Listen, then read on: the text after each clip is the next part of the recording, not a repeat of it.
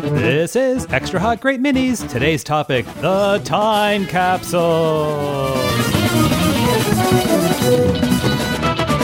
All right, let's do the time capsule for November. We're going to look at what was into theaters 5 years ago, 10 years ago, 15 years ago, and 20 years ago. 5 years ago this month, Casino Royale, the reboot of the Bond franchise. Yeah, first of the Bond movies with Daniel Craig as Bond, which I still think is the best Bond casting of my lifetime. People were nervous, but it worked out. People were super nervous. Seconded. Yeah, he was really good. That movie itself, I'm not a Bond person, so whatever. I thought the movie was kind of ridiculous, but it was fun ridiculous, so I was fine with it.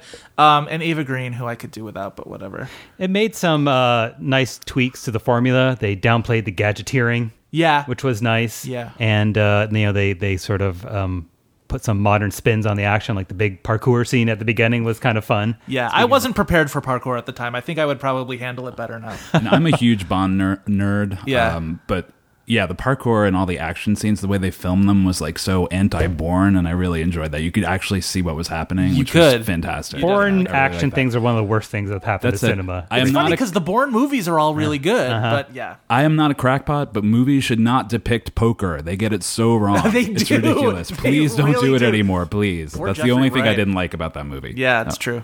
And, what was it? Was there something in particular, or just... It's just all these people going in on ridiculous the flow of the game is so unrealistic. Chance. It's so unrealistic. Yeah, it was insane. Yeah. Okay, 10 years ago, we had Harry Potter and the Sorcerer's Stone. Yeah, the very first Harry Potter movie, which the first two Harry Potter movies get really shit on by critic types because they were Chris Columbus movies, they were really kids movies, and they didn't. With the third one, it started being like auteurs doing it, like Alfonso Cuarón, which I love Alfonso Cuarón, but he did the most boring Harry Potter movie of all of them. There, I said definitely. It. But I don't know. I like the early Potter movies for being kids movies.